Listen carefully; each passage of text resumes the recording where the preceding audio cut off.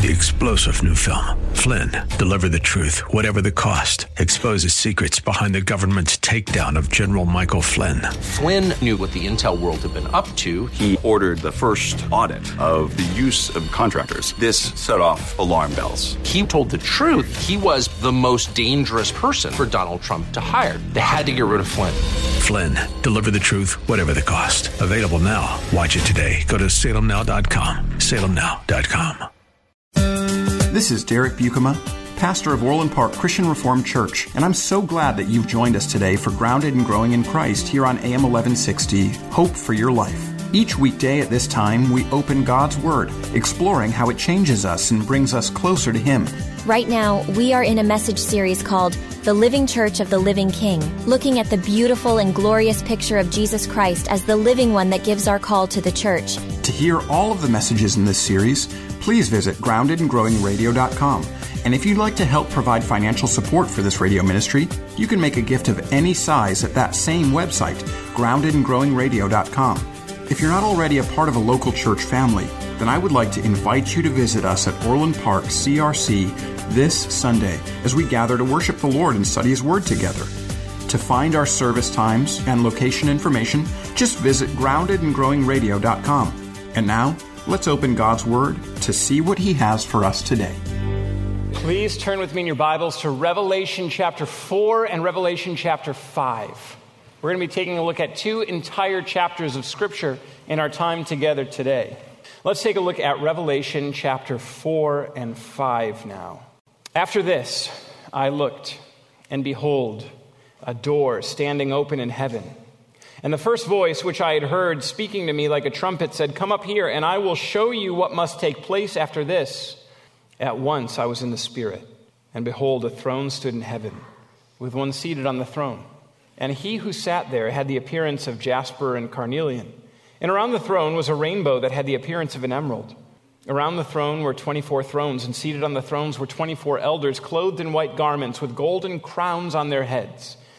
From the throne came flashes of lightning and rumblings and peals of thunder, and before the throne were burning 7 torches of fire, which are the 7 spirits of God. And before the throne there was, as it were, a sea of glass like crystal. And around the throne, on each side of the throne, are 4 living creatures, full of eyes in front and behind. The first living creature like a lion, the second living creature like an ox, the third living creature with the face of a man, and the fourth living creature like an eagle in flight. And the 4 living creatures, each of them with 6 wings, are full of eyes, all around and within, and day and night they never cease to say, "Holy, holy, holy is the Lord God Almighty, who was and is to come." And whenever the living creatures give glory and honor and thanks to Him who is seated on the throne, who lives forever and ever, the 24 elders fall down before Him who is seated on the throne and worship Him who lives forever and ever. They cast their crowns before the throne, saying, "Worthy are you, our Lord and our God, to receive glory and honor and power. For you created all things, and by your will they existed and were created." Then I saw in the right hand of Him who was seated on the throne a scroll written within and on the back, sealed with 7 seals. And I saw a mighty angel proclaiming with a loud voice, "Who is worthy to open the scroll and break its seals?" And no one in heaven or on earth or under the earth was able to open the scroll or to look into it. And I began to weep loudly, because no one was found worthy to open the scroll or to look into it. And one of the elders said to me, "Weep no more. Behold, the Lion of the tribe of Judah, the Root of David, has conquered, so that He can open the scroll and its 7 seals." And between the throne and the 4 living creatures and among the elders I saw a lamb standing as though it had been slain, with 7 horns and 7 eyes, which are the 7 spirits of God sent into all the earth. And He went and took the scroll from the right hand of Him who was seated on the throne.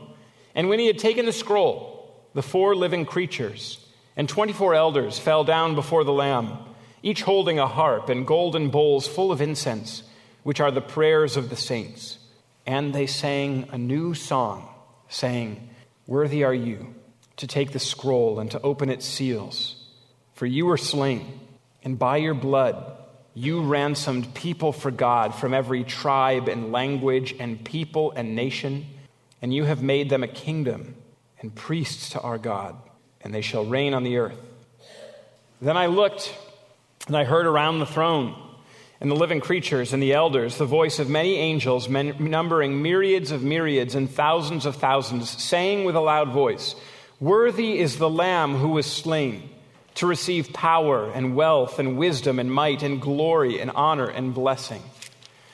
And I heard every creature in heaven and on earth and under the earth and in the sea and all that is in them saying, "To him who sits on the throne and to the Lamb be blessing and honor and glory and might forever and ever."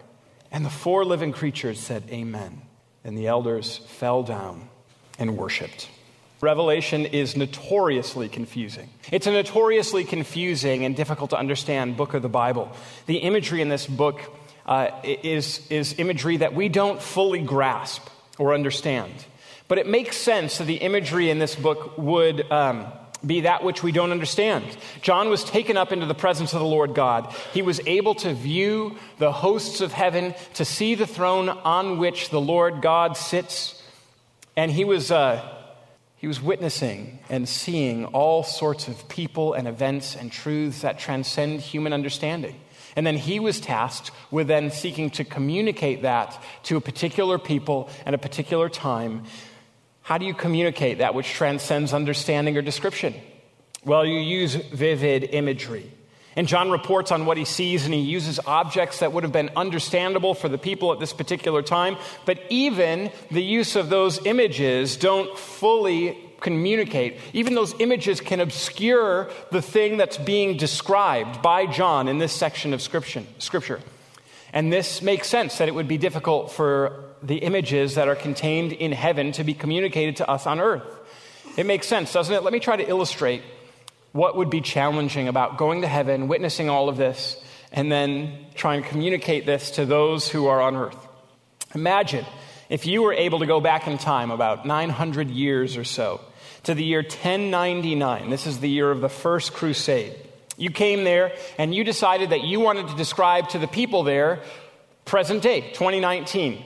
Say that you wanted to describe something that you and I probably take for granted, or if we were to just mention it, people would know exactly what it is that we're talking about. Say you wanted to describe your pickup truck to somebody in the year 1099. Now, how would you do it? How would you do it? How would you communicate this to people who don't know about motorized vehicles, or about oil, or about gasoline, or about rubber, or about engines like that which are put in the car?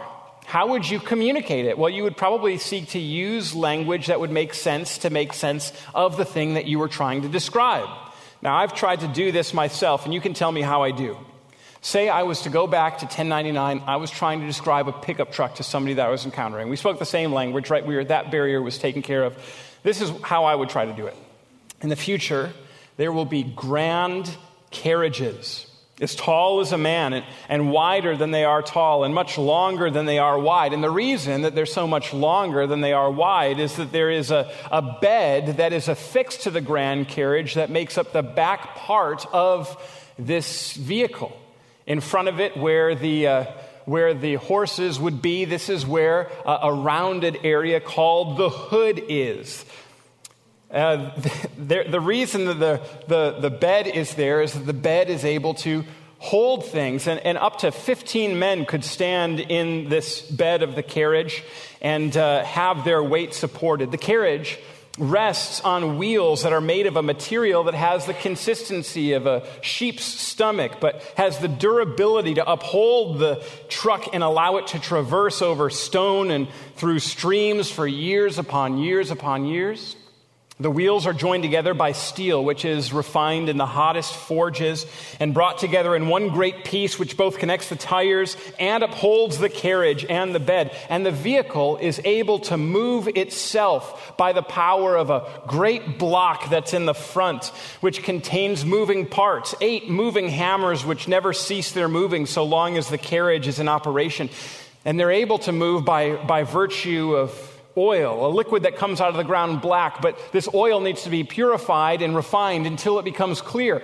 And it's sweet to smell, but it's bitter to the taste. And it's poured in the back of this grand carriage, but makes its way to the front through a system of small pipes or maybe mini aqueducts that wind like vines through the bottom of this great carriage. And despite the fact that this is a liquid, this liquid helps the car to have a fire combust within it, but yet not be consumed by the fire. And through this liquid, which creates the combustion, the vehicle is able to move forward. It can operate not just during the day, but also during the night, because small suns are affixed to the very front of the vehicle so that even during the night, the ground around it can be illuminated. It's surrounded by a sheer metal or another material that, depending on the proclivities of the person who determines that this will be their great carriage, could be whiter than wool, it could be black as midnight, it could be red as fire. How am I doing? Is this good? Now, for people in 1099, right, that don't have the language of pickup truck, that's the way that you'd have to go about trying to describe it. And it may be that it would only be if you could take that person then back with you to 2019, they'd see it and be like, okay, I get what you were trying to describe. It all is clear now that I'm seeing the finished product. And with Revelation, there's some of that's going on here. Some of the images that are used, some of this very compelling imagery is likely something that we won't completely understand, or we'll have just like the very beginnings of understanding until we're in the presence of the Lord and we say, that is what you were saying. That's what was being described in the book of Revelation. Other than that, there's just going to need to be vivid imagery to try to communicate, since that which is communicated transcends understanding, because we have not yet been in the presence of the Lord God to understand his majesty or the things signified. But Revelation is actually even more confusing to us. It's further complicated by the fact that while both the people who were originally receiving this letter and us don't understand the fullness of what is being communicated through the majesty and glory of the book of Revelation, there's the further difficulty for us that we are 2,000 years distanced from those who were originally receiving the letter.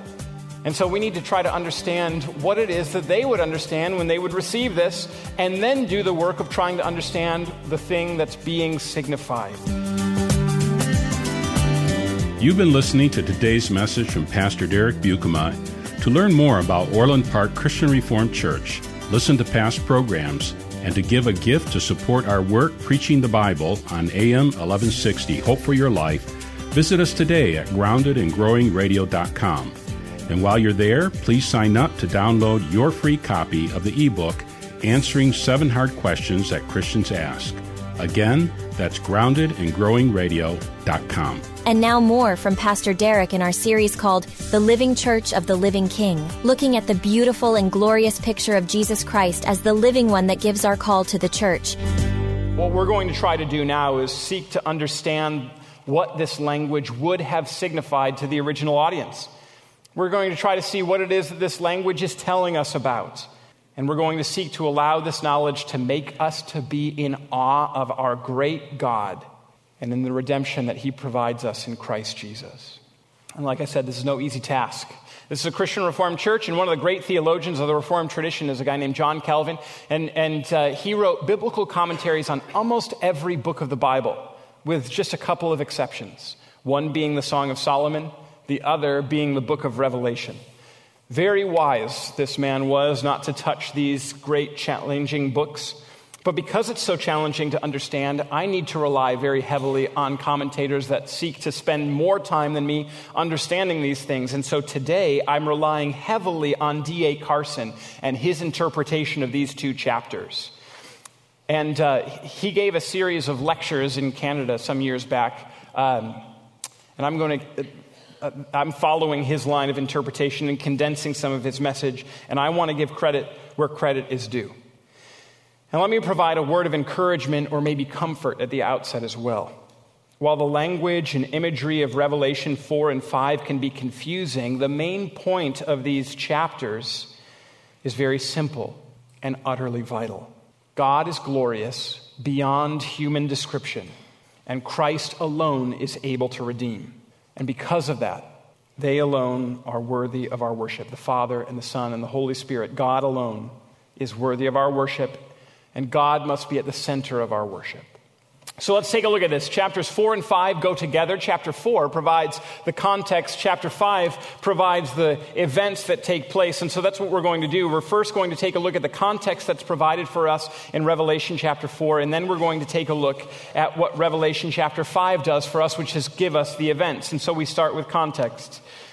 We're told that as the chapter begins, that there's a door that's standing open in heaven. The first voice that has called out to John in Revelation chapter 1 calls up to him again, and at once John is in the Spirit and is seeing a throne in heaven with one seated on the throne. Right away, this tells us that there are thrones above thrones. God, the Almighty, the Ancient of Days, is on the throne. We need to be reminded that above all earthly powers and pressures and developments is a throne above all of them. God has ultimate authority. None can challenge his authority. And as we walk in just a few days into a new year and into a new decade, with all of the uncertainty or confusion that might characterize the year ahead, we need to remember who is in control. And as we enter into a new year and a new decade, and because we live in a fallen world with all manner of difficulties and trials, there will be times where you and I face things that are challenging, that are trying, that are difficult. We need to remember the one who is in control, and the fact that no power can compare with the power of the Lord God, who alone sits upon the highest throne and alone has authority over all of the universe. We're told that the one who sits on the throne has the appearance of jasper and carnelian, and around the throne there was a rainbow that had the appearance of an emerald. This is telling us that surrounding the Lord God are all sorts of precious stones, and the stones that are being talked about are all sorts of different colors and all sorts of different cuts. Altogether, they produce a rainbow that surrounds him, telling us that God is glorious and shimmering, that he is beyond description. As we consider God and as we think about him, we need to make sure that there is space in our mind and heart for awe and incredible beauty. Around the throne were 24 thrones, and seated on those 24 thrones were 24 elders that are clothed in white garments with golden crowns on their heads. The elders that are here in this section of Scripture represent something. Now, the thing that they're representing is the thing where there can be some disagreement among some of the people that study this. It seems to Dr. Carson that these elders are representing an order of angels, a high order of angels. The same thing with the living creatures who are mentioned just afterwards. These are orders of angels that are given a delegated authority by the Lord God to sit upon thrones and to do some measure and manner of ruling from there with the authority that God has given to them, not challenging the authority of the Lord God, but under his authority. And these four living creatures that also have wings seem also to be angels. And one of the reasons that we think that elders are angels, that they're an order of angels, is that elders will sometimes be guides for John throughout the book of Revelation, or they will interpret or answer certain things that he experiences. In this type of literature, that is something that is reserved for angels. This high order of angels cries out that God has redeemed people for himself in Revelation chapter 5. They pray, they gather people together to sing his praises. From the throne, we're told in verse 5, comes flashes of lightnings and rumblings and peals of thunder. And before the throne is 7 torches burning a fire, which are the 7 spirits of God. First, let's talk about the storm that is coming from the throne itself. The greatest power in the ancient world would have been that of a thunderstorm. And you can understand that. I mean, until just very recently, with the invention of extraordinarily high-powered explosives, a storm is still the most powerful thing that was in existence. And it's the most powerful thing that you and I will likely ever see is a storm. I wonder if you've ever found yourself in one of them. Like, say you're driving and you realize, there's less light up there. And what comes down looks like a sheer sheet, and you realize it's a lot of water. And as you drive into it, you realize that you're surrounded by pouring water, by a rushing wind that's blowing across your windshield. And sometimes as you're making your way through, you can see a crack of lightning And the sound of thunder is enough to make you jump out of your own skin. Sometimes even when I'm in my house, right, and I'm with my family, and it's a storm outside, and we're kind of hunkered down because we know we're not going to be going outside. Suddenly, if there's a flash of lightning and a loud boom of thunder, it can be absolutely terrifying. This is the power of the storm. And what's astounding is that the event of a thunderstorm, which contains extraordinary power, is characteristic of just the seat that the Lord God sits on in his throne room. The greatest power that you and I will ever see, that's the sort of thing that the Lord God just sits upon. And the Holy Spirit is there, the 7 torches of fire burning. This is the 7-fold Spirit of God. And all of this reminds us that God is not to be trifled with. This is why we don't take his name in vain. This is why we don't disrespect him, because he is utterly glorious, completely beautiful, and transcendent in power. And before the throne there is a sea of glass like crystal. Now, what does this mean? Now, if you're like me, for most of your life, you've probably conceived of an utterly smooth sea that is right by God. Now, that would seem to be in conflict with the fact that from the throne is coming this rushing wind and thunder and lightning. And it also probably doesn't make sense of the fact that in Revelation 21, when we encounter the new heavens and the new earth, we're told that the sea is no more. The sea of crystal that's here in Revelation chapter 4 isn't always going to be there. And at the time, the people that were receiving this, they weren't able to have glass or crystal that was completely clear. That was something that was a much more modern invention. This is something that would have been opaque at the time. And if it were like crystal, it would mean that there were different edges and that there was all sorts of glory, and that as the light that was coming from the throne shone on it, it would emit all measure of light. It would heighten the glory of the picture, but it also served to separate John from God. The sea is radiant and sparkling in every direction, but the sea is very likely rough. And around the throne, on each side of the throne, there's 4 living creatures. They have eyes in front and behind. The first creature is like a lion. The second is like an ox. The third has a face of a man. The fourth is like an eagle in flight. And the 4 living creatures, all day and all night, they never cease to say, "Holy, holy, holy is the Lord God Almighty, who was and is to come." And then they declare that the Lord God is worthy. "Worthy are you, our Lord and God, to receive glory and honor and power, for you created all things, and by your will they existed and were created." So what's up with these eyes that cover these living creatures inside and out and everywhere? Well, eyes in this type of literature signified viewing and knowing. It shows that these are beings that are able to see and know. And it speaks to us that God knows all things. And what we see is the highest order of angelic beings orchestrating the praise of the Almighty with the delegated authority of heaven. They're saying, "Holy, holy, holy." What they're doing is saying that God is other from us, that he is righteous in a way that we are not. It's a very close thing to saying that he is God, that God is God, that God always has been and God always will be. All of this provides the context for the events that then take place in Revelation chapter 5. John, having seen all of this, sees that in the right hand of the one who is seated on the throne is a scroll, and on the scroll is written on the front and in the back. It's sealed with 7 seals. And a question goes out: who is worthy to open the scroll and break its seals? At this time in the ancient world, when a document was created, if it needed to be sent somewhere else, that scroll would be wrapped up, and the scroll would be surrounded with a sheet of papyrus, and then wax would be dipped on it right at the place where the one sheet overlapped the other. And it would be sealed with the signet ring of the one who had sent the seal, or with another seal signifying that particular kingdom. And it would be sent off to the one who was supposed to receive it. And only a person of sufficient authority was able to break that seal and open the scroll and receive the message. Sometimes, if things were especially important, it would be sealed with several different dollops of wax. One emperor in Rome at this particular time, he sealed up his last will and testament with 7 seals. Each one a different dollop of wax and a different seal, and a different person with a different level of authority to be able to open that seal. There was a terrible punishment for anyone that opened a seal when they did not have the authority to do so. And the scroll that's in the right hand of the Almighty, very likely represents the redemption that the Almighty is bringing. It represents the redemptive work of the Lord God. And the opening of it would be the mediation of the redemptive work of the Father. And so this is an important scroll.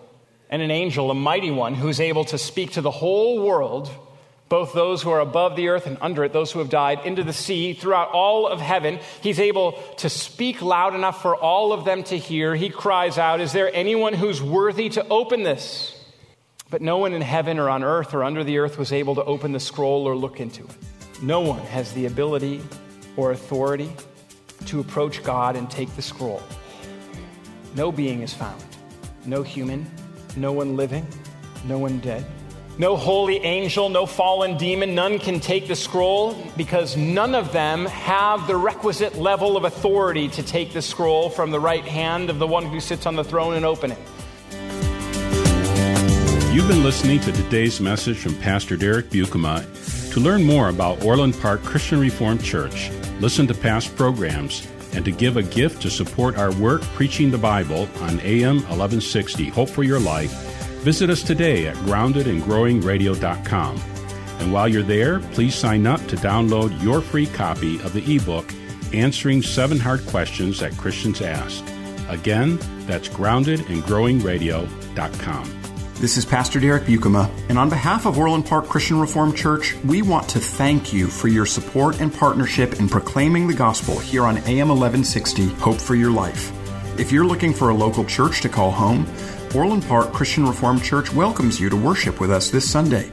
You can find all the details online at groundedandgrowingradio.com. Thanks again for joining us, and until next time, may God bless you.